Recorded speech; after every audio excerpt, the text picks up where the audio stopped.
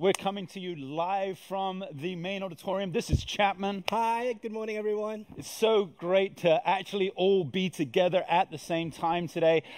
This is the first time actually we've done this, where we've all gathered at the same time since we've been kind of in this whole virus season. It's incredible. It's a Sunday and I'm finally in church.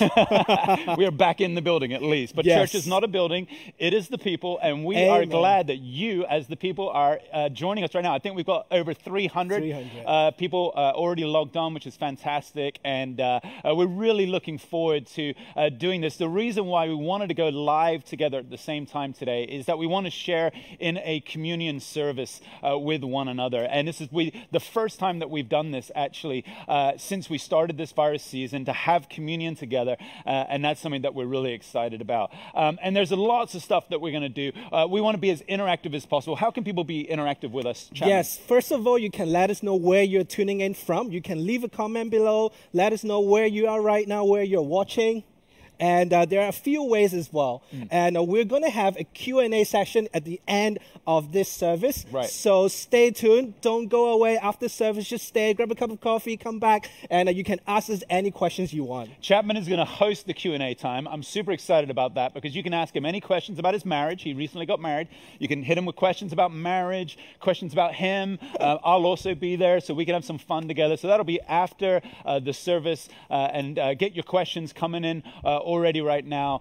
We'd love to be able to connect with you and do that. And let us know where you're tuning in from. We know that when we do these live events, people tune in from all over the world. So maybe drop a comment in the comment box of where you're tuning in from, whether it's here in Hong Kong or anywhere else. And we'd love to see that and know who's joining as part of the Vine family today. Yeah, send us some love. Yeah. Now, here's what we're going to be doing today. In a moment, we're actually going to have an interview with Sidney Yip, one of our elders, who's also a doctor here in the city. And we wanted to connect with him. We wanted to hear a little bit about his journey during this season, what it's like to be a doctor in our city, as well as what's going on for doctors and nurses around Hong Kong in this time. And I think it'll be fantastic for us to hear a little bit from him, connect to his heart, and then spend some time in prayer for doctors and nurses. They've been the heroes during this season, and we want to just bless on them and pray for them today. So we're going to do that in a moment. And then after that, we're going to have a time of worship together. And it's going to be an amazing chance for us to sing and engage as one body around Hong Kong at the same time. And then I'm going to do a short teaching with us on what communion is all about. It's a special opportunity for us today to do some teaching around communion, to help you to understand the roots of what the table is all about. And I think that'll be really enlightening for us as we then, after that, come to take communion all together as one family today. And so that's essentially what we're going to be doing in our service, and I'm really looking forward to being able to do this all together. And there's other things that are happening also this week that the Vine's doing. Do you want to tell us a little bit about that? Yes. I wonder if anyone is new here, whether you've been joining us in the past couple months or you've been just starting to tune in the last couple weeks as we start church everywhere. If you're new to the Vine, we would love to host you in our online Newcomers Evening. It's happening this coming Wednesday, April 22nd. We'll start at 7:30 until around 8:30, and you can simply sign up here in this link, scan the QR code, or go to vinechurch.live/what's happening. And we would love to see you. We would love to hang out with you and tell you all about us and get to know you as well. Wonderful. We got people tuning in from Australia, from Singapore, from Shanghai, from all over the place. Keep letting us know where you're tuning in from. Maybe even let us know what time it is where you're tuning in from. I know that some people in the US, it's going to be like super late at night or whatever. We'd love to know that too. That'll be kind of cool. One of the other things that we're doing today, as we have been doing each Sunday, is our Zoom prayer line. And that is going to be operating today at 11:30 and 3. We're having our morning prayer time a little bit later because of our live service. So that'll be at 11:30 and 3. Scan that QR code if you want to join us. And I really want to encourage this. One of the things that we've wanted to do during this season where we haven't been able to gather together in our church building is to make sure we're connecting with you as much as possible. And I know that many of you would value a time of prayer, a time of connection with others. So our pastors will be online on that Zoom link at 11:30 and 3 today. And any prayer need that you have, we would love to come around you and pray personally with you. And children, I miss your laughter in the building, but even though we're not meeting here right now, K4C, it's also everywhere. And today is special. We're going to move the K4C online meeting on Zoom to 11:30. So stay tuned. And parents, you would have received an email from us with the link to that Zoom call. And one of the things that we're also going to be doing today, as we've already said, is communion. And so if you haven't had a chance yet to get your bread ready, to get some wine or some juice prepared, we want to encourage you to do that anytime now. We're going to be doing that a little bit later in our broadcast, but get your bread, get your juice and wine ready, and we'll be taking that all together a little bit later. Well, we're going to go into a time of connecting with Sydney Yip, one of our elders here at the Vine, and talking a little bit about his journey as a doctor during this COVID season. So, Sydney, thank you so much for joining us today. Hi, good morning, everybody. You may be a little surprised how come I'm a little bit distant. You're further away. Yeah, for the very purpose that I'm working in a hospital environment. And I love Andrew, so I want to keep him safe. Yeah, appreciate that, Sydney. So Sydney, you were a doctor during the SARS period here in Hong Kong, and during that time, obviously it was an incredibly difficult time for our city, and I know that some of your experiences there connect with what's going on now. What was it like being a doctor back in SARS? Wow, that was 17 years ago. The very first experience of SARS was out of the blue. We received a mandatory home quarantine order because two of our colleagues from the department caught the disease. Right. So it was a progressive change for us from the initial anxiety and stress. And then we kind of regained some strength to carry on. But then we have to pick up ourselves from loss of colleagues. And then we gathered courage to rise out of the challenge. Yeah. It's not obviously an easy thing to stand as doctors on the front lines during this time. What were some of the dangers that you guys were facing, and how did you approach those dangers? How did you overcome, I'm sure, the fear you must have felt? Yeah, I think there were some what we call standard operating procedures, the protective gears, the entry restrictions. So all these are in place. They are the physical measures. But really, what we're dealing with is the heart issue. Right. So we have to overcome certain of our stress and strain. We have to adjust our own attitudes. But I think there are different ways of overcoming. So say, for example, some of my, what I call the gang ho colleagues, they actually volunteer to work in the high-risk area, the dirty teams, to screen for patients. So that's one way of their coping and overcoming. For many others, myself included, I think the mere call to report to duty, to work, to take up responsibility, by itself is already a very good drive for us to draw strength, because we have a purpose, we have a sense of calling to overcome our own fear and to meet the needs of the patients who are entrusted to us. Yeah. I remember at the beginning of the virus season, Sydney actually sent an email into our staff just sharing some of the ways in which God had spoken to him during SARS and how that was bringing him strength now in this season. Could you share a little bit about how God spoke to you in that time and how that's given you courage in this new season we're in? Well, I think the scenario was somewhat different. I think now it's really obviously global, and it's affecting every individual, every household. So the last time we still had some form of church gathering. So the communal support was really a bit more present and palpable. Honestly, this time round is further away in terms of the physical distancing. And we have to be a bit more on our own. So I think it's, for me, it's that process of the personal journey to anchor in Christ, to find strength.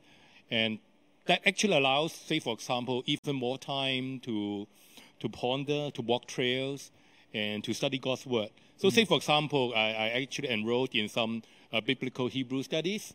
I learned this word, Shema. Shema actually that means to hear, or to hear intensively that include the obedience component. So say, for example, Deuteronomy 6, 4 and 5 says that, Shema, hear, O Israel, you are to love your God with all your might, all your strength, and with all your heart. So that is the call, the key command for God to us to hear intensively in this season.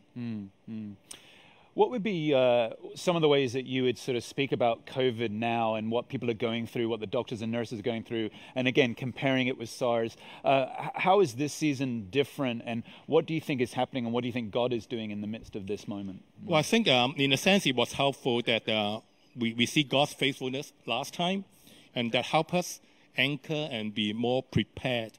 So I would say that, say for example, in the church community, we are actually more prepared or more ready to reach out rather than so-called to hide in a fear mode.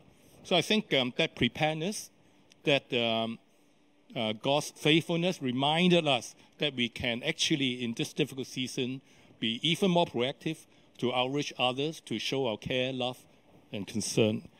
So the other thing is, while last time we are looking towards reverting to normalcy, but I think this time we should be looking at, what is new that God wants us to do as individual and the church as community. So we should be looking at how to align with God's new purposes in this season.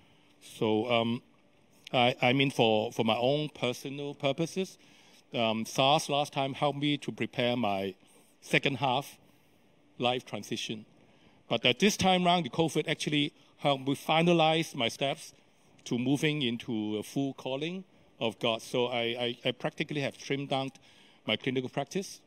I enrolled in seminary studies I'm finishing.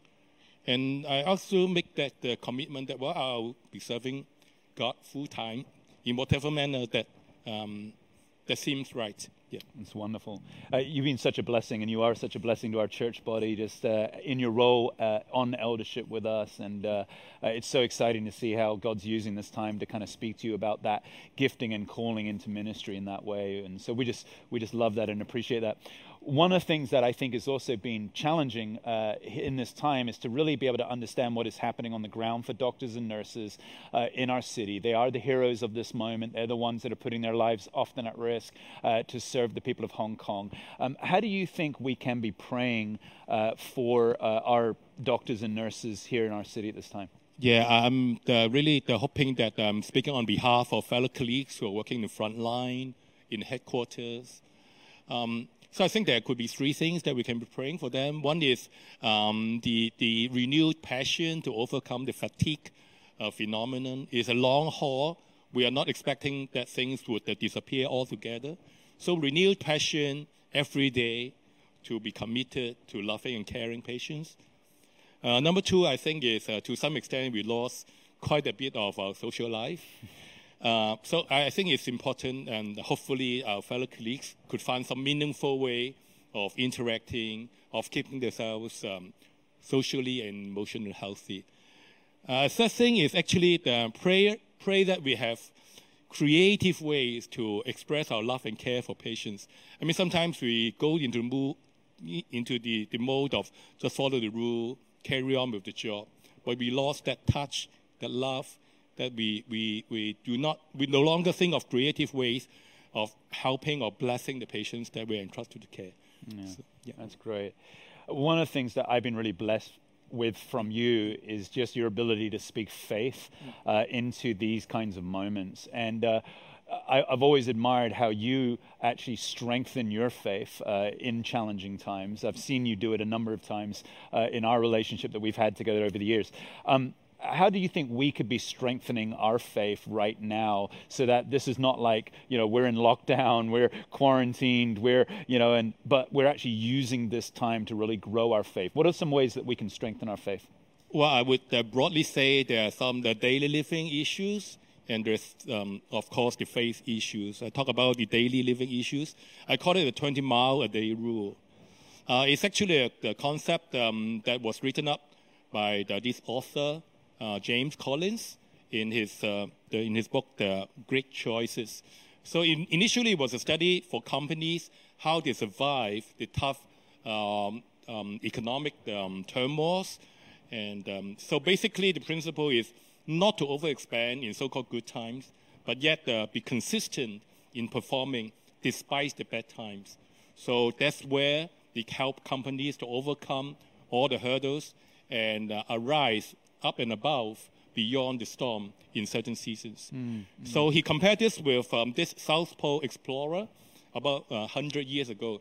So he actually set his journey to reach the South Pole, literally walking 15 miles a day, regardless of the weather or the geography at that piece of land for that particular day. So interesting thing is, while he was about 40 miles from the final destination, the South Pole, he can choose to do a one-day push to reach 40 miles, or he choose to stick to this 20-mile-a-day rule, which he did, and he was successful, and he came back safely. So that's the 20 miles a day. We just need to be consistent, especially in these kind of hard times, that we would continue to perform, continue to do well in our own destined area of service. So that's the daily living part.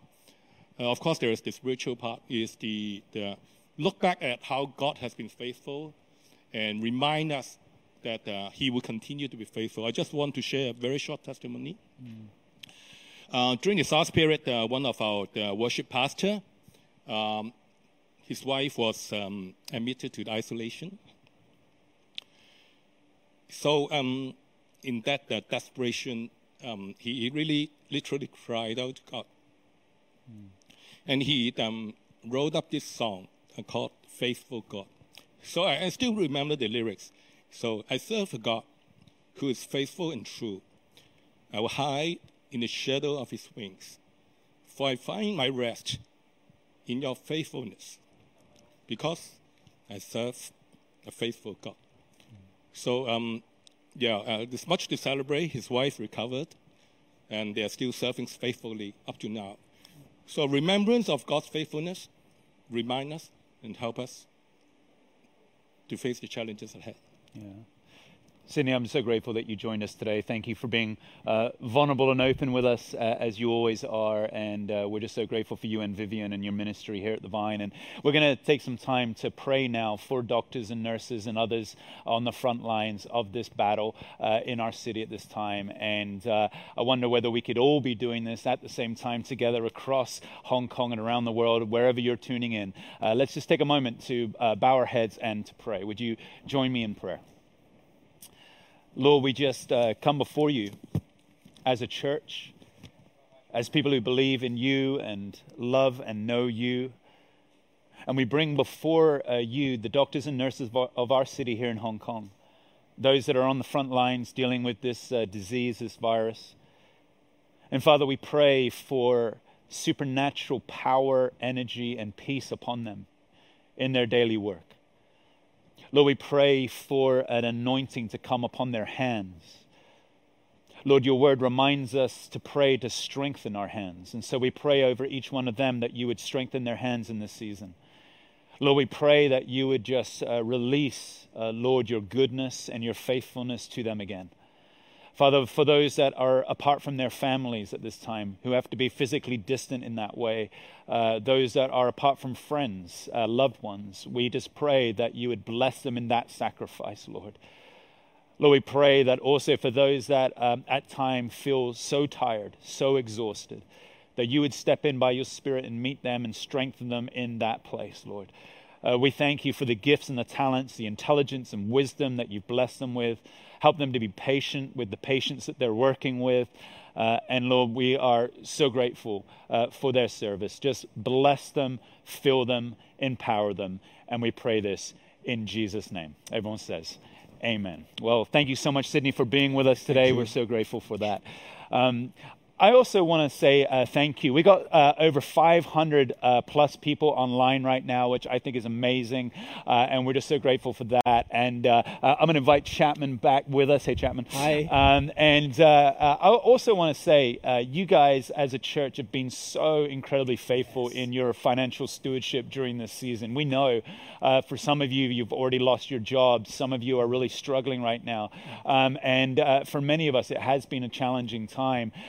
But I'm just so amazed at the generosity of the Vine Church family. You guys have continued just to commit yourself to that financial stewardship here at the Vine, and we've just been blown away by that. So grateful for that. And I wanted to just say personally thank you for your giving in this time. And there are many ways that you can continue to give during this season. Can you tell us a little bit about that, Chapman? Yes, thanks to the advance of technology, it's so easy to give now online. So here's the QR code of Alipay or PayMe. You can simply scan the QR code and then tithe through these links, or you can go to vinechurch.life/giving, and then there are different ways there you can give to church. We want to spend some time in worship together as a family today. And, if you've been following Church Everywhere, we've been doing worship and word every week within Church Everywhere. And I want to once again just challenge you in this worship moment, not to be an observer. It's easy on these kind of online kind of church services to kind of treat the worship as like a visual thing that you watch rather than a spiritual thing in which you participate. So I want to challenge and encourage you now as we move into this time of worship to do what is required for you to enter in and to participate. For some of you, that might mean standing where you are and just entering into a time of worship, following along, singing out loud. For some of you, it might be just to find a quiet spot and just to quieten your heart and close your eyes and take some time just to listen to the worship it's being sung over you. However it might be for you, we want to encourage you to participate in this moment of worship. And isn't it wonderful that we get to all do this together at the same time across Hong Kong and the world right now? And so this is our time to connect with Jesus. Let me pray for us as we come into this time of worship. Father, we open our hearts, we open our hands, we open our lives before you. We're thankful that we get to join together now to worship you. Thank you that worship is about communion. It's about connection. It's about us speaking out our hearts to you. It's about using words and melody and lyrics to express what it is that we love about you, know about you, your character, your goodness. And Father, I know that there are people watching this right now, tuning in from all over, and it's been a hard season.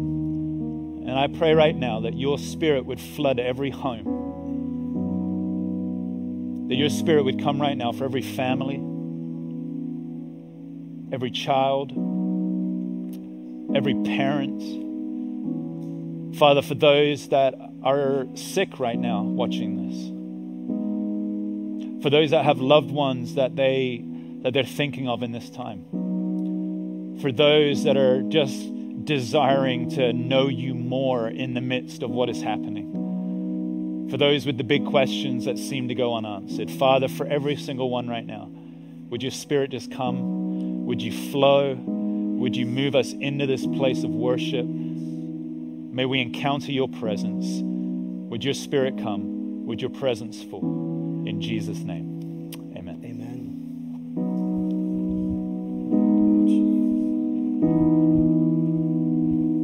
Fix our eyes, see Jesus. Turn our hearts to you, Lord. We invite you in this place. Be with us now.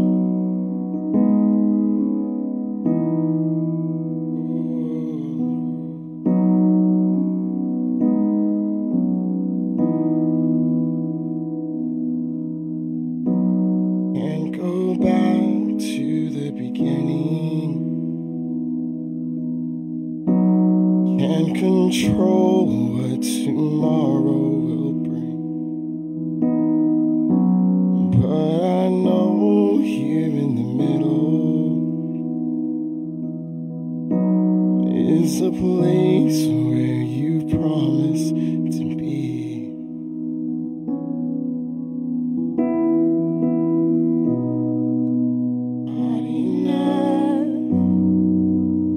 unless you come. Will you meet me here again? All I want is all you are. Will you meet me here again?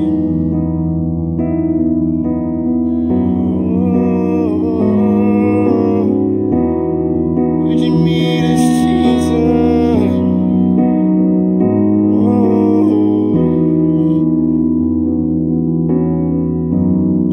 As I walk now through the valley,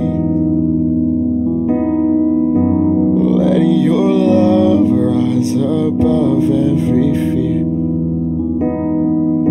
like the sun shaping the shadow. In my weakness, your glory appears.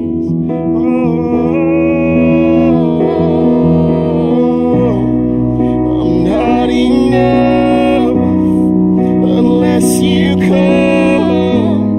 Will you meet me here again, Jesus? 'Cause all I want is all you are. Will you meet me here again? Oh, I'm not enough unless you come. Will you meet me here again? Will you meet us, Lord? Because all I want is all you are. Will you meet us here again? Meet us here again, Lord. Will you meet me here again? Will you meet me here again, Jesus? Will you meet me here again?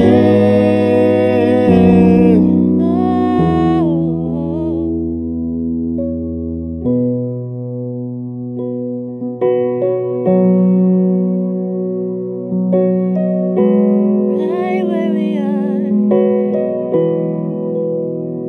Meet us where we are. Meet us where we are. You meet us where we are.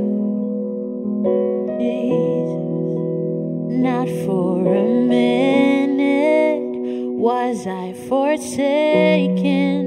The Lord is in this place. The Lord is in this place. Come, Holy Spirit, dry bones awaken. The Lord is in this place. The Lord is in this place. Not for a minute was I forsaken. The Lord is in this place. The Lord is in this place. Come, Holy Spirit, dry bones awaken. The Lord is in this place. The Lord is in this place. Not for a minute was I forsaken. The Lord is in this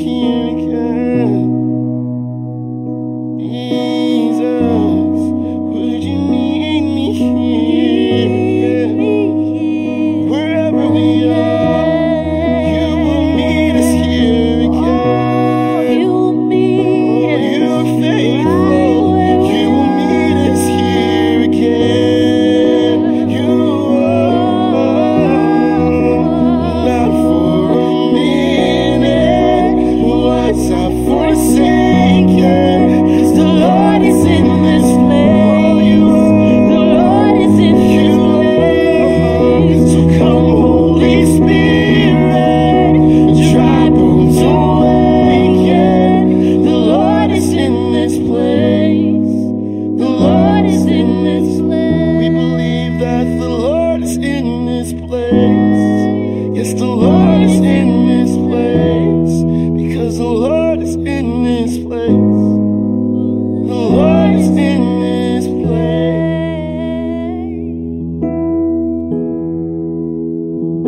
You are here, Jesus. Emmanuel, Emmanuel. You are here, here with us. You are here. You are here, moving in our midst. I worship you. I worship you. You are here, working in this place. I worship you. I worship you. You are here, moving in our midst. I worship you. I worship you. You are here, you're working in this place. I worship you. I worship you. You are waymaker, miracle worker, promise keeper, light in the darkness. My God, that is who you are. You are waymaker, miracle worker, promise keeper, light in the darkness. My God, that is who you are.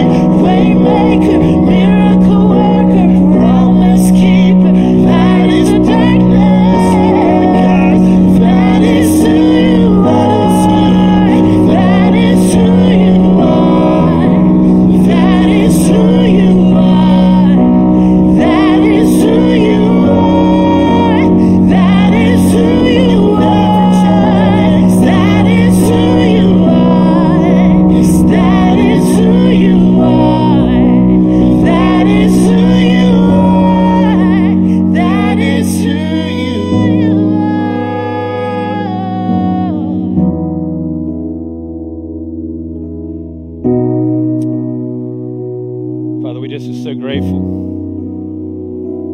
We're so grateful, God, that you've revealed yourself to us. Grateful, Lord, that your Spirit and your presence has come in this moment, in all of the homes and the places where we are gathered in this moment, that you are that way maker. Father, I want to pray and declare over every household in this moment that the miracle working God would be present and alive and filled in every heart. Lord, I pray right now that we would come to know you in a deeper and more intimate way in this season. And Father, we just release, Lord, the power that is found in your name, the power that is found in who you are. We speak the name of Jesus over every home right now. We speak the name of Jesus over every context and situation. For those that are anxious and fearful, that you would meet them. For those that are wondering what's next in their lives, you would meet them. For those in search of new work. For those that are wondering what's ahead. For those that are anxious, Lord, you come. And we pray that you would reveal your character, your faithfulness, your steadfastness. For that is who you are, Lord. And for those that need you to make a way, that you would be there right now, connecting and speaking and drawing out the ways in which you are far greater than we could ever ask or imagine. You are this immeasurably more God.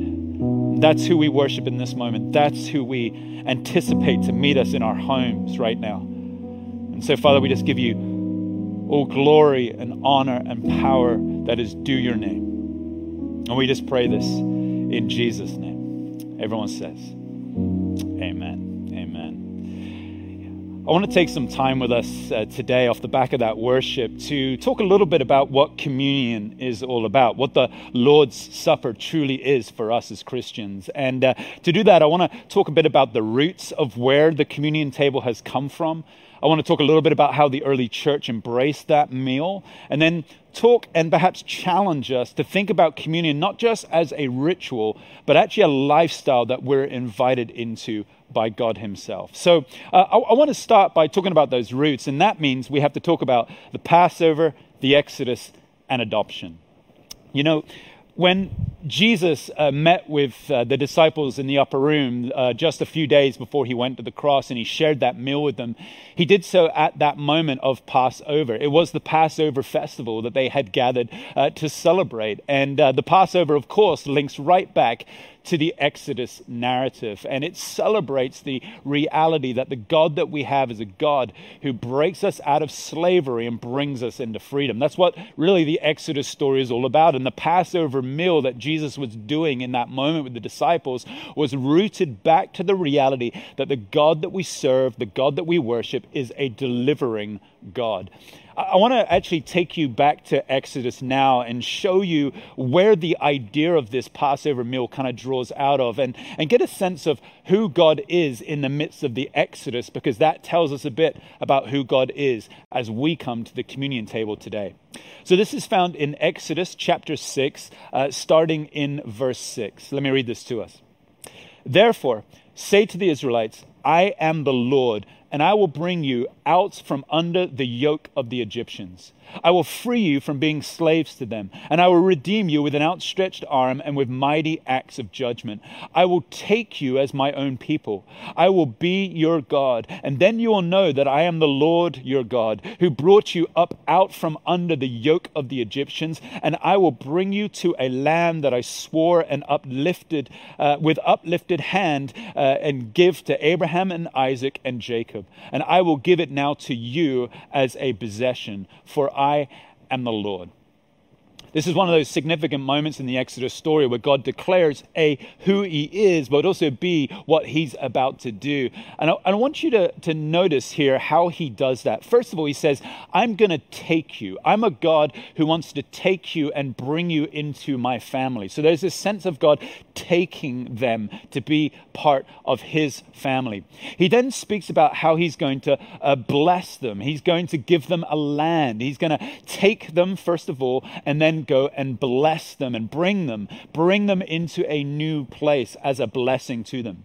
He also says here that he's going to break off the yoke of their slavery. He's actually going to break the bondages of the slavery and the brokenness, and he's going to do that by the power that he has to move them out of that place of slavery into a new place of freedom. And then finally he says, I will then give this place to you as your possession, as your inheritance. So I'm going to basically take you as my own.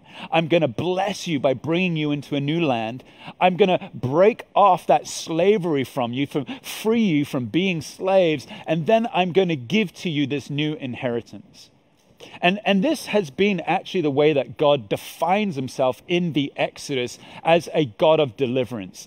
See, this is how we come to understand who God is in his deliverance with us. He is a God who takes, blesses, breaks, and gives. Just think about this for a sec. Our God, as a deliverer, is one who takes, blesses, breaks, gives.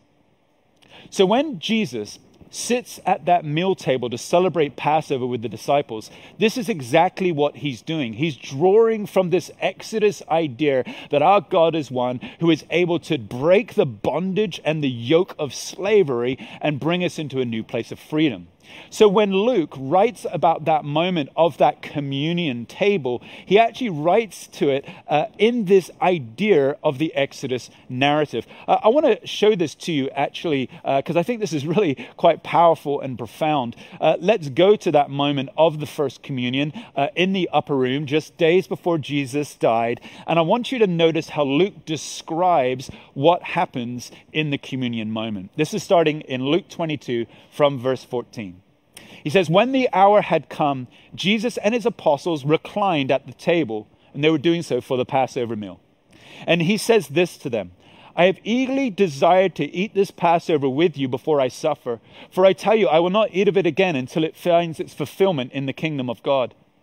And after taking the cup, he gave thanks and said this, take this and divide it among you. For I tell you, I will not drink again of the fruit of the vine until the kingdom of God comes. Notice verse 19. And he took bread, gave thanks, and broke it, and then gave it to them, saying this, this is my body given for you. Do this in remembrance of me. In the same way, after the supper, he took the cup, saying, this cup is the new covenant in my blood, which is poured out for you. I want you to see what Jesus does here, because it's really critical. He's pulling from this idea of God as a deliverer from the Exodus narrative, and he actually physically does it. He takes the bread, he blesses it, he breaks it, and then he gives it to the disciples. That's exactly the same imagery that we find in the Exodus narrative itself. But in doing this, Jesus does something that up to this point had never been done before. Jesus incarnates himself into the Passover meal to basically say to the disciples, hey, this meal now is not going to be about celebrating some God in the past and what he did in some Exodus before. This meal now invites us into a new Exodus. I am the fulfillment of the Exodus itself. If you want to know what deliverance is about, if you want to know what it is to come out of the yoke of slavery, my body, my blood will be the thing that will deliver you. And so drawing on that first Exodus kind of discussion and language and narrative, he takes, he blesses, he breaks, and he gives, because he's saying, I now am the fulfillment of the Exodus. I am going to be the one who's going to deliver you, not out of an enslaved system to a nation. I'm now going to deliver you in this new Exodus out of your slavery to sin. Take, bless, break, and give. That's the historical roots of what communion is all about and how Jesus turns it on its head by placing himself in it. Here's the second thing we need to know, though. The early church begins to now embrace this new idea of what the Passover meal has become, this new communion moment. And in fact, in the New Testament, they begin to write and say all about what this idea of the new Exodus is. You can see this in all of Paul's writings. He talks about the idea of adoption, just like in that first Exodus narrative. Now we are all adopted again into God's family. That God, through sending his son to the cross, through the death and the resurrection of Jesus, here's what God has done. He has invited us into a new family. He's taken us as being new with him, being a part of that communal environment, that a new community shaped and fashioned after the resurrection. That's who we are. He breaks off from us the yoke of our slavery to sin, and through the life of Jesus invites us into a new way of being. You can see Paul say this actually in Galatians. He discusses and describes the way that through what God has done in the cross and in the resurrection, we are now a new Exodus people. He says basically, can you see that God has taken us out of our slavery? He's blessed us by giving us his son. He has broken off our bondage and our captivity, and he has now given us new life in Jesus. This is what he's done. This is how Paul begins to speak of it. This is how the early church begins to see it. And they realize that the reason why the communion table is important is because it is the starting point of this new Exodus. It is the place where that slavery is being broken. It is the place where we get to be welcomed into a new way of living, a new way of being. And it all starts because of the cross.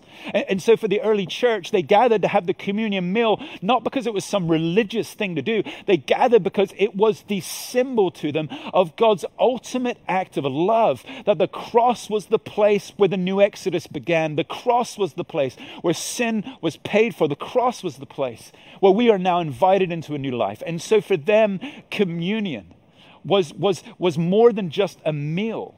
It was actually the inauguration of their experience into this new family that they were a part of. See, for them, the communion, the act of communion, was a way of being invited in. It was a way of embracing the new. It was a way for them to take a moment to celebrate and to remember the greatest act of love God had ever given, and to do so within the framework of this new Exodus.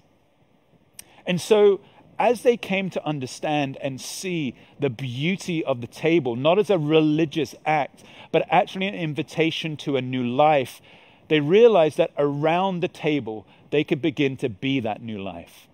Let me give you a quick example of this just from Luke as well. This is Luke chapter 24, and this is the first moment that communion is celebrated in Jesus' resurrection. The story will be familiar to you. Jesus has just raised from the dead, and he's walking with two disciples down the road towards Emmaus. And these disciples aren't able to know or see that this is Jesus. They're communing with this stranger on the road, but they don't have an idea that this is actually Christ. Their eyes, if you will, are closed to the fact that this is Jesus. But they have this great conversation with him. They get to Emmaus, and Jesus begins to pretend like he's going to walk on. But they say, no, wait, come spend the night with us. We want to learn more. We want to hear more from you. Would you come and be with us for a meal? And I want to read to you what it says here, because I think it's so beautiful and powerful. This is in Luke chapter 24, and we're going to pick it up here in verse 28. As they approached the village to which they were going, Jesus acted as if he was going to go further, but they urged him to strongly do this. Stay with us, for it is nearly evening and the day is almost over. So he went and stayed with them. Notice this. When he was at the table with them, he took bread, gave thanks, broke it, and began to give it to them. Then their eyes were opened and they recognized him, and he disappeared from their sight. The first moment of communion in Christ's resurrection, once again, he takes the bread, he blesses it, he breaks it, he gives it, connecting once more to that old Exodus narrative, declaring before these two disciples that he is this new Exodus. He is the God who will deliver. And in the moment of the communion, and in Jesus' act of doing those four things, their eyes are opened and they see Jesus for who he truly was. And the early church had this idea At any time that they gathered for this meal, they did so in order to open their eyes deeper to the person of Christ in their lives. They believed that it was an eye-opening experience. And wherever you are right now, wherever you're gathered in a home, in a moment, we're going to take communion together. And as we do so, it is to open our eyes again to who Jesus is. And I tell you, during this virus season, with all of the stuff that's been going on, all of the fear and the anxiety, all of the change, all of the disruption to our lives, it's been very easy for us to actually almost get lost in our faith, to almost begin to wonder where God is. We begin to kind of cloud our eyes from being able to see him. The communion moment is our time, just like those disciples in the Emmaus Road, to have our eyes opened again to who Jesus truly is. And that leads us to the third thing. And this third thing is that communion is a lifestyle. That communion is not actually a religious act. It's actually something that we do that models for us the people God desires for us to become. You see, when we take communion, we are not just taking this as a way of remembering who God was before and what God has done in the past. We're not just remembering our sin and bringing that sin to Christ, as important as that is. When we take the meal, we're actually also then participating in the way in which Christ is calling us to live. We're actually going to become the people he wants us to be. The New Testament speaks about this meal with a word. It's called Eucharistia. It's the word that's used to speak of the gathering and the meal. Eucharistia is a Greek word. Let me break it down for you real quick. Eu means to be good or well. Charizomai means to grant or to give, and charis is grace. So the word Eucharistia stands for the idea that this meal was a time of thanksgiving to recognize the grace of God that is in our lives. So when we gather for this meal, we're not just gathering for a ritual, we're gathering in this thanksgiving that God has graced us so beautifully and profoundly in our hearts that we are now a new kind of people. St. Augustine put it this way. I love this. He says, the Eucharist is an outward visible sign of an inward invisible grace. Love that. An outward visible sign of an inward invisible grace. This is the grace that we find as we come to communion. And what is that grace? It's the reality that the greatest love that was ever shown comes out of brokenness and sacrifice towards the other. That's what the Eucharist is all about. The Eucharist is not just a ritual that reminds us of Christ's sacrifice for us. It is also a way of life. It's a picture for us for how we are to live now in communion with one another. In other words, when I begin to think about what it is to pour out my life on behalf of the other, I'm living out the Eucharist in that moment. When I stop and pray for the doctors and nurses of our city right now who are suffering and struggling, I'm living out the Eucharist in that moment. When I take a moment to think about the neighbors that I'm living with around the building that I'm in and caring for their needs, wondering if they need some help or providing some practical ways to love on them, I'm living out the Eucharist. In other words, the communion table is an invitation to a new way of living. And it's not just about taking bread and taking wine. It's actually about living out what it is to be a new people of the new Exodus. Jesus says, doesn't he, when he takes the bread and the cup, he says to the disciples in the upper room, do this in remembrance of me. And I think in one way, he is saying that in the way that we traditionally think of it. Do this in remembrance of me. It's like anytime you gather as a church body, take the bread, take the cup, do that act in remembrance of what I've done for you. That's absolutely what Jesus is saying. But I think he's also saying something else. I think he's saying, do this. Do the sacrifice. Do the giving of yourself towards the other. Do the loving of your neighbor greater than you love yourself. Do the paying out of all of the sacrifice towards those around you. Do that also. And when you do that, you're living me. You're living out. You become my hands and feet. Do that in remembrance of me. Not just to say thank you for how I've broken through and been your deliverer, but also do this in a way of saying, this is why now I am a Christian. I get to live out what it is to be a new community where I give as much as I receive. I think it's a beautiful idea, and it's what really the Lord's table is all about. And Dietrich Bonhoeffer once wrote this beautiful quote to really help to understand the kind of invitation that we have, that we're welcomed into in the moment of communion. I want to read this to you from him. He says this. He says, Christian community is not an ideal we have to realize, but rather a reality created by God in Christ in which we may participate. We enter into that life together with other Christians, not as those who make demands, but as those who thankfully receive. I think that's such a beautiful thought, that the communion table is about us not coming and demanding something of God. We don't come to the communion table demanding God does this, that, and the other in our lives. We come just grateful that we get to receive that grace that he's poured out. Receive the new exodus of the freedom from the slavery of our sin. And receive the reality that we now can live communion as a lifestyle. That's what this is about. And that's what we're going to now do as a church community, wherever it is that you are right now. I'm going to invite Chapman to join me back here. Welcome back, Chapman. Thank It's good you. to have you back with us. And we're going to partake in communion together. You're going to partake in communion at home right now. If you haven't gotten your bread and your juice and wine ready, you got like 30 seconds to dash to your kitchen right now, grab some juice, grab some bread, and we're in a moment going to share in this act together, pulling together all of those things that I've just been sharing with us, all of the things about the old Exodus, the taking, the blessing, the breaking, the giving, all of the idea of the New Testament church and how they saw that as something that they would open their eyes, meet with Jesus deeply in that act, and all with the idea of the lifestyle now that we get to do as we live out Eucharist with one another. Okay, so hopefully by now you've got your bread, you've got your juice, and we're going to do this together.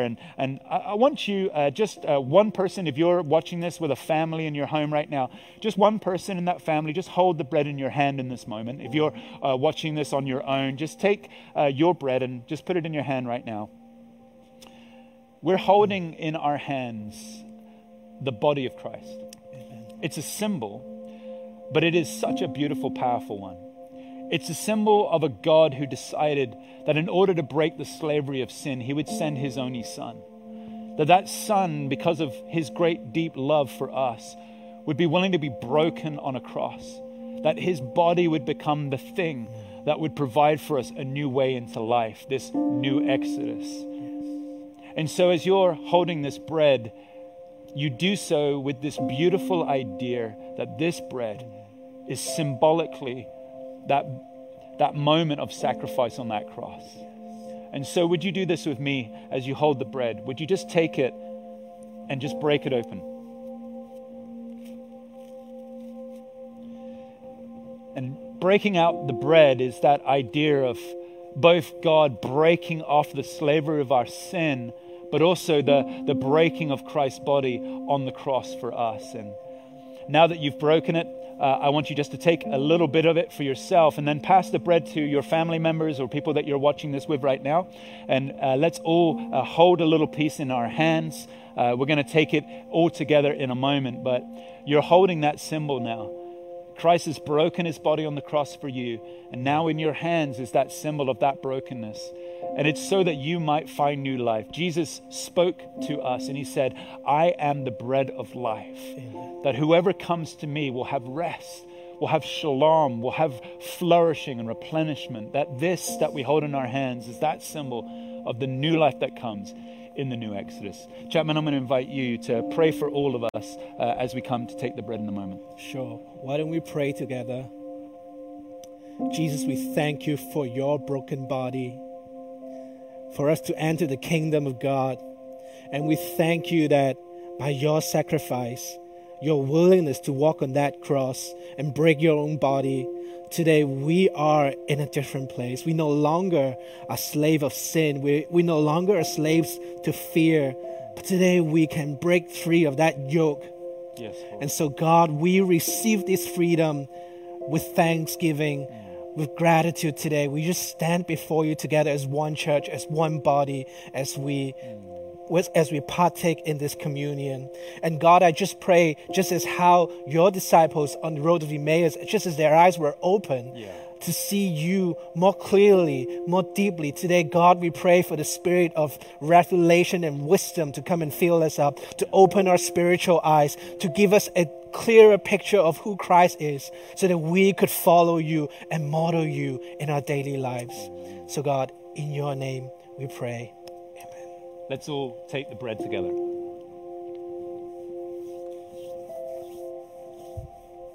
In the darkness, we were waiting without hope, without light, till from heaven you came running. There was mercy in your eyes to fulfill the law and prophets. To a virgin came the word from a throne of endless glory to a cradle in the dirt.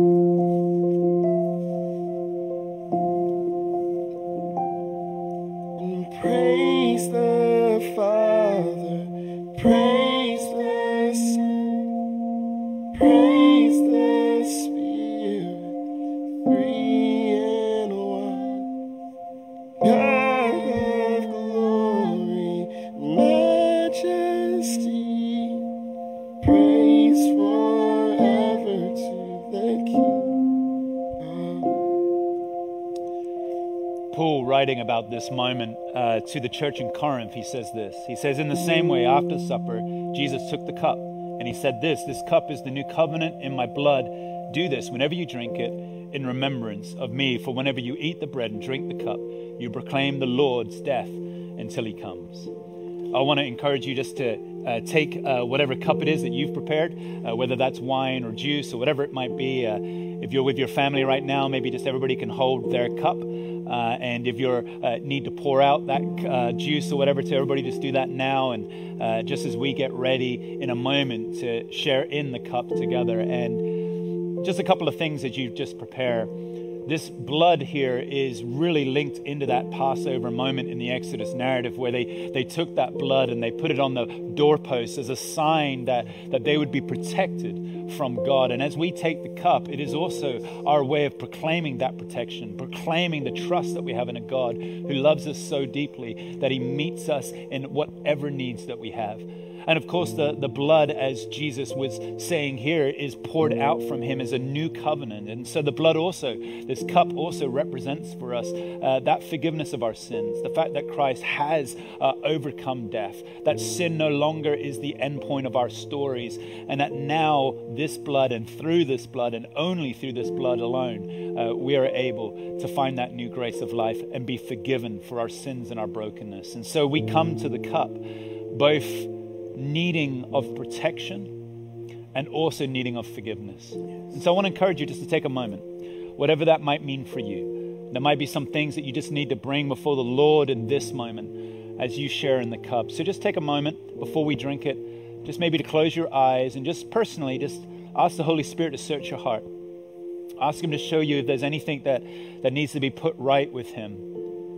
So just take a moment to do that.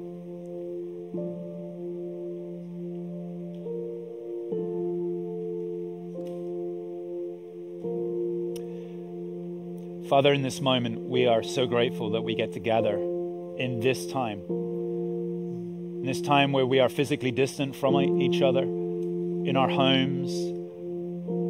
But Lord, we are united so strongly through your blood. Yes. And so as we, as a church family now, take this moment together, we do so recognizing the forgiveness of our sins. And as we brought those sins before you, as we've confessed them in our heart before you, we know that you forgive. And so we take this cup with confidence, knowing that we are that new Exodus people that are now poured out on behalf of the broken and vulnerable in our city. And we thank you for that in Jesus' name. Let's take this cup now together. The morning that you rose, all of heaven held its breath. For the stones grew for good, for the Lamb had conquered death. And the dead rose from their tombs, and the angels stood in awe. For the souls of all who'd come to the Father are restored. And the church as Christ was born. Then the Spirit lit the flame. Now this gospel truth of all shall not kneel, shall not faint. By his blood and in his name, in his freedom I am free. For the love of Jesus Christ, who has resurrected me.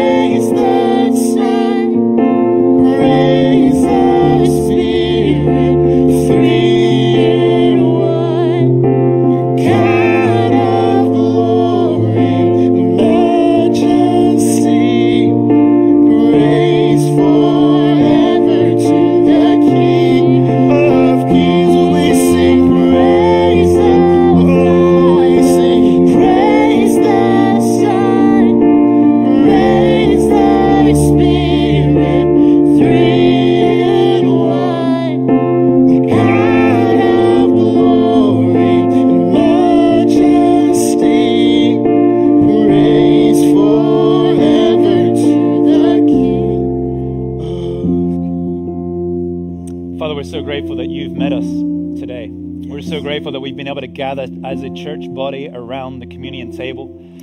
Father, we're so grateful that your presence and your power has been in all of our homes. Lord, we're so thankful for that sacrifice of the cross and for the new life that we are now in. Thank you for this new Exodus moment. As we walk now into the week ahead of us, we do so with confidence, knowing that you are this personal God, a God that delivers his people. And we are so grateful for it. We pray this in Jesus' name. Everyone says, amen. Amen. It's been wonderful to be with you today. Thanks for sticking in. We've had over 500-600 people all online together, which has been amazing. And just in a few moments at 11:30, we will have our Zoom prayer line open. And we want to invite you, if you would like to receive prayer from a pastor today, stick around, have a look at the email that was sent out on Friday, or have a look at the code that we have here for you so that you can jump onto that prayer line in just a little bit at 11:30. We'd love to be able to do that. We also will have the people praying at 3 o'clock as well. So either 11:30 or 3 today, we would love to pray for you.